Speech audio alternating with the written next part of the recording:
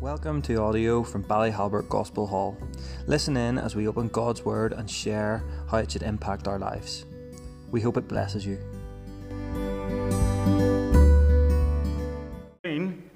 Or you can just listen, but either way we'll be reading Ephesians chapter 2 from verse 12, and I'll just find it first of all here.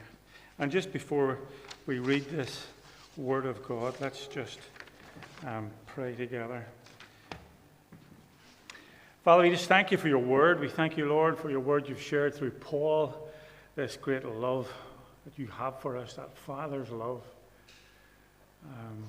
They're so uncompromising, so faithful. And now, Lord, as we read your word, we pray you bless it as we hear the words read aloud and know that this is the very breath of God to bring alive a lost world. And we pray for your blessing on it in Jesus' name. Amen. Right. Don't panic. I have a lot of bits of paper, but it doesn't really mean anything. So, right. Apart from the fact you'll be here at 8:45, but apart from that. Right. Verse 12 of chapter 2. And now, just to bring you into this, Paul is speaking to this little group, this little church in Ephesus. Ephesus, they weren't Jewish people. They were people who'd come to faith from people like us, Gentiles, not Jewish people. And he tells them about how God has been working through the chosen people, through the Jews. And he speaks about the wonder of who Jesus Christ really was. And he fills the heavens with his fullness and greatness. He talks about how God worked with these chosen people through generations, yet how that they were so wayward. And then he turns around to them and he says, but as for you, you were lost and dead in your transgressions and sins. You didn't even you weren't set aside and given special revelation the way the Ephesians were. You were without hope in the world and without God. And so with that idea, he's now speaking to us as Gentiles, and he says this to those of us who've come to know him. Verse 12. Remember that at that time you were separate from Christ, excluded from citizenship in Israel, and foreigners to the covenants of the promise, without hope and without God in the world. But now, in Christ Jesus, you who were once far away have been brought near through the blood of Christ. For he himself is our peace, who has made the two one and has destroyed the barrier, the dividing wall of hostility, by abolishing in his flesh the law with its commandments and regulations. His purpose was to create in himself one new man out of the two, thus making peace, and in this one body to reconcile both of them to God through the cross, by which he put to death their hostility. He came and preached peace to you who are far away, and peace to those who were near. For through him we both have access to the Father by one Spirit. Pray God will just bless his word in our little bit of time together. It's lovely to see you have come tonight, and we're also aware there's folk online and joining us from your homes, and maybe you'll have picked this up as well on our YouTube channel from Ballyhalbert, and you're very welcome as well. And I just pray that God will speak to your hearts as well. So we're looking at this little portion of Scripture about being far away and being brought near. There was a group of people who were sort of closer. They were the Jewish people. God had been working through them. And then there's a group of people who were, like, if you like, far away.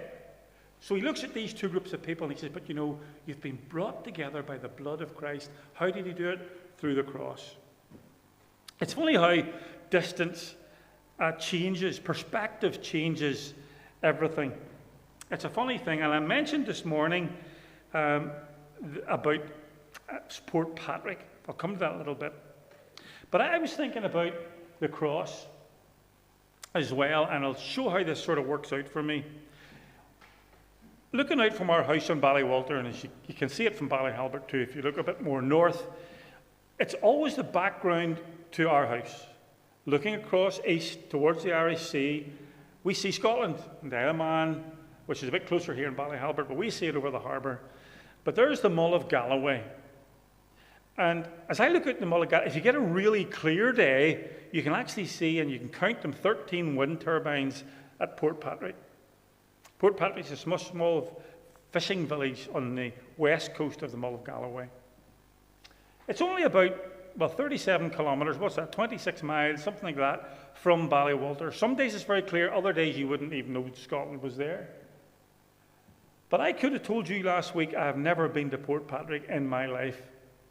And it's funny how distant, as I look across and I can see a little piece of a castle. It turns out it's a castle called Dunsky Castle. Never been there. And you try to work out, I can't, because of the way the horizon is, if you're a 6-foot man, the horizon is 3 miles away. And once you're 3 miles, you're starting to go over the horizon. So if I was looking at Mull of Galloway, I'm losing about 100 metres of land that I can't see, that's below the sea.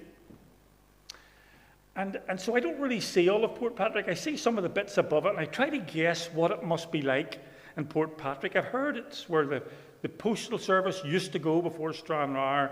I've heard little stories about it. I know that some of the fishermen go there, but I've never been there. So it's funny how distance separates us. So we have a view out of our window, and you can't quite see there, but there's a wee sort of a faded outline sometimes of the Mull of Galloway. There behind that, tanker going up, coaster going up. You can just see it to the left, the Mull of Galloway. If I go a bit closer, you can maybe start to see the Mull of Galloway. Some days it's a lot clearer than that, but really the distance sort of fuzzes up the perspective and the idea of what I have of the Mull of Galloway. But we got to go this week. Gillian and I were heading for the ferry. We were on the motorcycle over in England, and we were coming up, and I realised we had time to do the one thing I've been wanting to do for years, which was to go to Portpatrick. There she is, my wife there, my biker babe on the right-hand side. And whenever you get it, it's a lovely wee village. It's a really pretty, really picturesque, really picturesque, I say that, picturesque little village. It's a lovely place. Maybe it wasn't just so bright. We were heading towards a later boat. But anyway, really lovely. And we only had 5 minutes in it, so we had just time to go down. And you know what we did? We looked back at Northern Ireland. Now, I wanted always to do that, because I've looked at the Mull of Galloway all the time. What's it like looking back at Northern Ireland? It's fascinating. You can see Ballylumford, the big chimney sticking up. You can see Black Mountain. You can see Scrabo Tower. And to me, that was sort of strange to look back on yourself from a bit different perspective. And here's the thing. What do the people in Portpatrick think about the Arts Peninsula or Scrabo? They see a tower. Do they know what it is?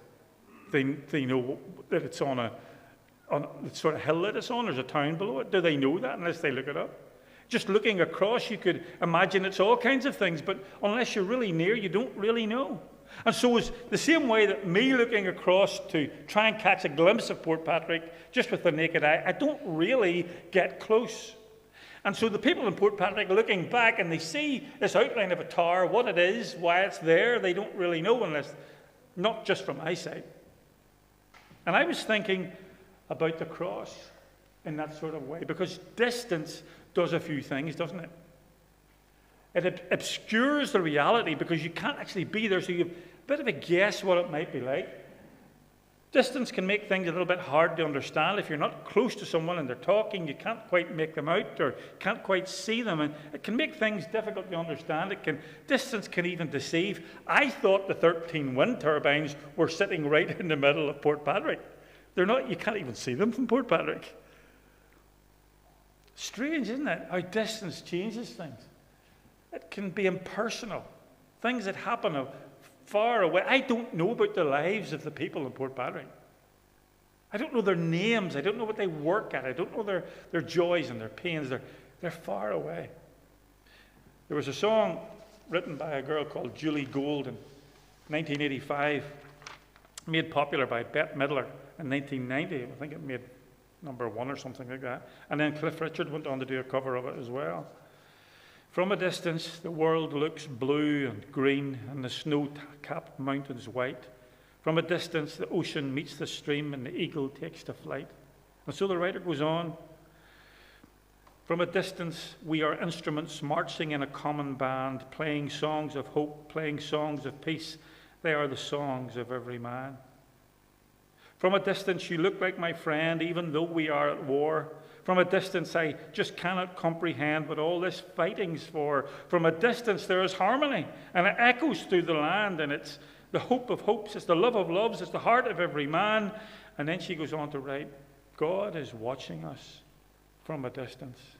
God is watching us from a distance. God is watching us from a distance. I never really liked the song. Very catchy.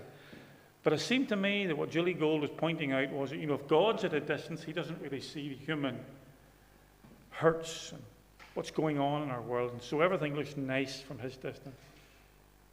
Now, what I'd like to say tonight is God is not at a distance. And although her poetry's nice, the sentiment's wrong. God is not at a distance. I was thinking about the cross, and I was wondering about the cross and thinking about it in this idea of seeing Portpatrick far away and not really knowing what's going on and them looking back at us, thinking of this idea of being at a distance. And I thought, the people who were far away from the cross on that day of crucifixion, the people who were further back, maybe beyond the city walls, knew that there was another Roman execution going on that day. Some more criminals hung on trees. Some more criminals hanging till they died. They'd seen plenty of it. The Romans had, whenever they, after Spartacus and the slaves revolted, they crucified slaves for miles the whole way into Rome. A day's walk out of Rome, you passed men crucified on crosses. Palestine, Israel was filled with corpses on crosses. And so if you were at a distance, you could look towards that outside the city wall, and there was just another execution. Of course, you might have been at the other side of the city altogether. Never even saw it. Didn't want to see it. Not really interested in that. Seen enough of that. If you were in the middle distance, a little bit closer, you might have even heard some of the cries from those men on that cross. You might have heard one in particular. You might have heard one crying out to his God, saying that his God had forsaken him, and your heart might have been filled with pity for that individual on that middle cross. But still, you're at a distance, and you're not close up, and you don't really get what's happening at the cross. And maybe it is that there are people maybe listening or here even, and for you, you identify with one of those groups. Those groups are further back. You know that Jesus Christ lived. You know that he was put to death some 2,000 years ago. He spoke good things. He was a good man, but it's in a distance. And it's impersonal. It's not really related to you. There's some misunderstandings about it, and so you're prepared just to allow that. That'll be enough for you. Or maybe you're in that middle distance and you're a bit more interested because there's some of the things he said. Why did he say them? Who was he? But there was a group of people that day who were very, very close to the cross. And if you were very, very close to the cross, you were able to see him. You could see him hanging there, close-up detail. You could look into his eyes as he looked down at you. And you heard him say other words that he said more quietly. Looking down as those people were crucifying him. So there were those three groups. And as he said those words, Father, forgive them. They don't know what they're doing. I don't know if some of you will recognize that top left photograph. You have to be a certain age. I'm afraid, David and Monica, your girls have no hope. David, you have no hope because this is television whenever I was wee. First thing you'll notice is it's not colour. Right? Colour wasn't invented in the world till I was about 10. Up to that, all our clothes were black and white. Grass was grey. Well, anyway, this was called Romper Room. And Romper Room, there was a lady in it who all boys my age, when we were 6 and 7, we all loved her. She was our favourite girl. Miss Helen was her name. She was like a P1 teacher to a P1 boy. And we all watched, and she had a magic mirror, And she would, at the end of the program, she would say, and I can see, and suddenly the mirror would have no middle in it, and she'd be looking through it by magic. I can see David and Aaron, and I can see Liam and Linda, and I can see Esther, Gillian. And she would say these names, and you would sit at the TV hoping she would say your name. It was so exciting. It was so sophisticated.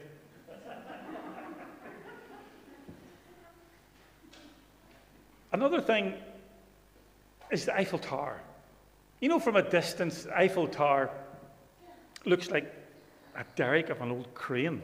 I don't mean our derrick, I mean the jib of an old crane. It doesn't look very good, but you know, I'm going to tell you something. Gillian and I were on the Eiffel Towers. I'm sure some of you have been, and it's an engineering marvel. It's a wonder to behold. When you're up close and you see the care it's been taken into engineering this thing, and you start to go up it, and you realize this isn't just a piece of metal, a mechano-set thing that's been thrown together. Some things, in other words, whenever they're at a distance, are very different when you get close. Whereas other things, let me tell you a little bit about Romper Room. You see, I got to see Romper Room close up. Some of you, Liam, you only got to see it on TV. I was there. Not in Romper Room, but in the same studio. I was starring, singing. There I am. I was singing on Tea Time with Tommy in 1967. The programme was put off for a week, actually, because there was problems in Northern Ireland. Would you believe that? Political problems. Gee. So it was postponed by a week. But anyway, that was me, and I was on Tea Time with Tommy singing My Bonnie Lies Over the Ocean. And you know, but the thing is, while I was waiting to go up and sing my piece, I had a chance to look around, and I found Romper Room Studio. What a dump. These lovely tables that look so good on the television were thrown together by obviously a blind joiner. The paint was daubed everywhere, and the magic mirror, I actually picked it up and it fell apart in my hand. The place was just, it worked okay for TV, but when you're close up, it was something different. Now, why I say that is this. When you come close to Jesus Christ, you find he's more in the order of the Eiffel Tower and far beyond it. The closer you get, the more you see, the better it is. You know, sometimes people who stand off from Christianity think it's just a set of rules and regulations and religions, and they put it along with all the other religions and Buddhism and Islam and all those other things. It's just another one. From a distance, it just looks like another religion. But it's not, of course. Because the song that I read earlier on from a distance, and I said the sentiment was wrong because of this, because God is not at a distance. And that's what the cross shows us. The cross is where God comes very close. Very, very close to each one of us. So close that he's prepared to hang on a cross while people spit on him and catcall him and jeer him. So close that they're able to touch him, to nail nails into his hands and feet. God comes as close as it is possible to get. And when you look at that cross, and if you were there that day standing close to the cross, you would realize that this is a man who does not deserve to be there. Because you watched his life, you saw him with children, how they were on his knee, and he said, unless you become like little children, you'll never see the kingdom of heaven. Children wanted to be with Jesus. You saw him with leaders of synagogues who would come and say, look, my daughter's not well. You saw him giving sight back to the blind. You saw him feeding the thousands. You saw him taking time with a woman who was bleeding for 12 years and just touched him that she might be healed. You saw someone who was close. And when you see him now hanging on the cross, it's as if you can't get any closer. And you know that that man shouldn't be there because he's done nothing wrong. And if you were to read through the Bible, you'd find that someone like Peter, who was always a doing type of person, he could say that he did no wrong. Paul, the apostle, who was the intellectual, could say he knew no sin. Peter could say he did no sin. Paul could say he knew no sin. And John, who was close to his heart, could say it, in him was no sin. And those people looking that day, even the centurion, looked up and said, surely we have put to death somebody different than we thought. Surely this is the Son of God. God's not at a distance. God comes as close as possible for him to be. Why does he do that? Well, Paul's told us already. Because he loves us so much. I go around different churches and given opportunities to open the Bible and preach. But the one thing I always want to express to people is this wonderful thing that I discovered as a young boy, is that I was loved by God, my Heavenly Father. I remember reading somewhere in just a little flip-over booklet, it said, you'd think, and I turned over the page, that someone, I turned over the page, must, I turned over the page, and so on, love you if they died for you. And the final page said, Jesus did. I remember giving my life to Jesus Christ back in 1974 because he loved me.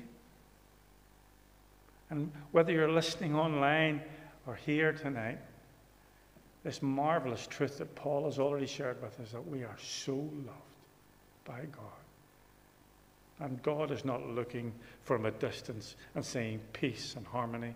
He sees the ruin of human hearts, and he came to make our hearts right by giving his only Son for us. You see, the verses we were reading told us, but now in Christ Jesus, you who were once far away have been brought near. How? Through the blood of Christ. Through him dying for us, we are now brought close to him. It tells us that through the cross is how this works. That's how God brings us to himself. And so the cross means we can no longer claim that God is far from us. And Paul has already read from Romans chapter 5 and verse 6 on to verse 8. Because God demonstrates his own love for us in this, that while we were yet sinners, Christ died for us. God can't do anything more. Folks online, God cannot do anything more to show his love for us. That's how close God is. And you know, it's a marvelous thing. I love this about being a Christian.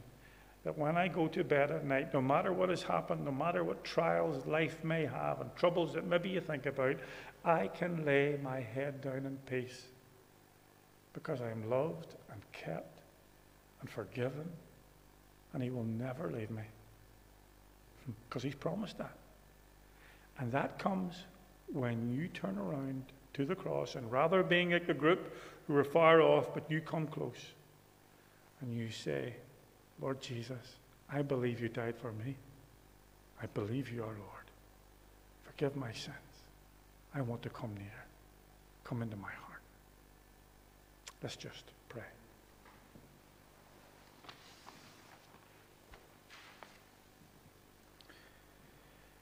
Father, we pray that we might have power together with all the saints to grasp how wide and long and high and deep is the love of Christ. And to know this love that surpasses knowledge, that we may be filled to the measure of all the fullness of God. Father, thank you for your Son, Jesus. Thank you that you're not a God at a distance, that you come into a relationship with those who ask you to be their Savior, because you already are, and you're just waiting for us to come to you. Thank you, Father. In Jesus' name.